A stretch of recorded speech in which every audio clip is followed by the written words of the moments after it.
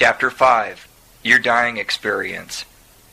Kids, God has blessed you with a human life that is made up of living and dying experiences. You are impermanent flesh and blood human beings engaged in a mystical journey. You are eternal mystical beings engaged in a time-bounded earthly journey. The dying experience consists of 10,000 steps leading to the final judgment and your placement in eternity. Both happen at the moment of death, but the outcomes are based upon your living, what you have done, what you have failed to do, and what you have taken, and what you have given. Since you are impermanent, your challenge is to always remember dying.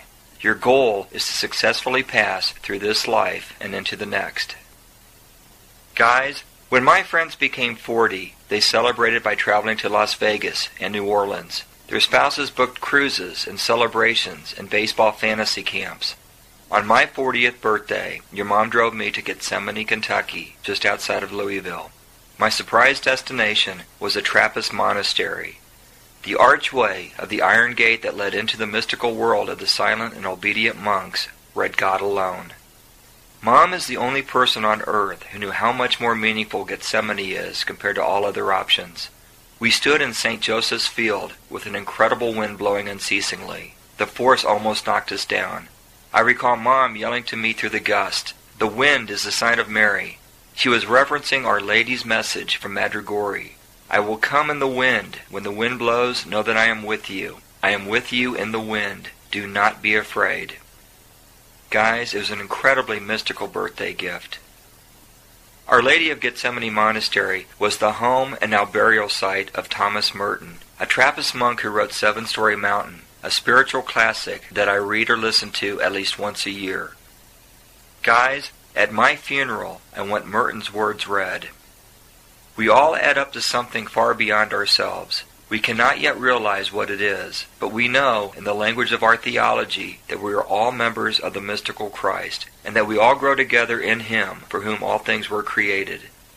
In one sense, we are always traveling, and traveling as if we do not know where we are going. In another sense, we have already arrived. We cannot arrive, however, at the perfect possession of God in this life, and that is why we are traveling and in darkness. But we already possess God by grace, and therefore, in that sense, we have arrived and are dwelling in the light. But oh, how far I have to go to find you, in whom I have already arrived. For now, O my God, it is you alone that I can talk, because nobody else will understand. I cannot bring any other man on this earth into the cloud where I dwell in your light, that is, your darkness, where I am lost and abashed. I cannot explain to any other man the anguish which is your joy, nor the loss which is the possession of you, nor the distance from all which is the arrival in you, nor the death which is the birth in you, because I do not know anything about it myself. And all I know is that I wish it were over. I wish it were begun. My God, you have contradicted everything. You have left me in no man's land. Guys, in life you and I wander. In death we realize just how we add up to something far beyond ourselves. In life, I dwelled so often in no man's land. In death, I'll finally have arrived. I hope there will be postcards. Kids, Mom and my hosts at Gethsemane Monastery, the Trappist monks, subject themselves to the rules and observances, fasts and obediences, humiliations and labors that comprise a contemplative lifestyle. They do not eat meat and limit their drinking to only water and sacramental wine. They don't own material goods, and they don't have contact with the world outside the walls of the monastery. They do not speak to anyone outside of approved times. Although I did not hear these words during my visit, I am told that the members of this silent community acknowledge one another by simply and humbly saying, "Remember dying." The monks say these words as they pass their brothers in the courtyard, work side by side in the bakery, or administer to the sick in the infirmary.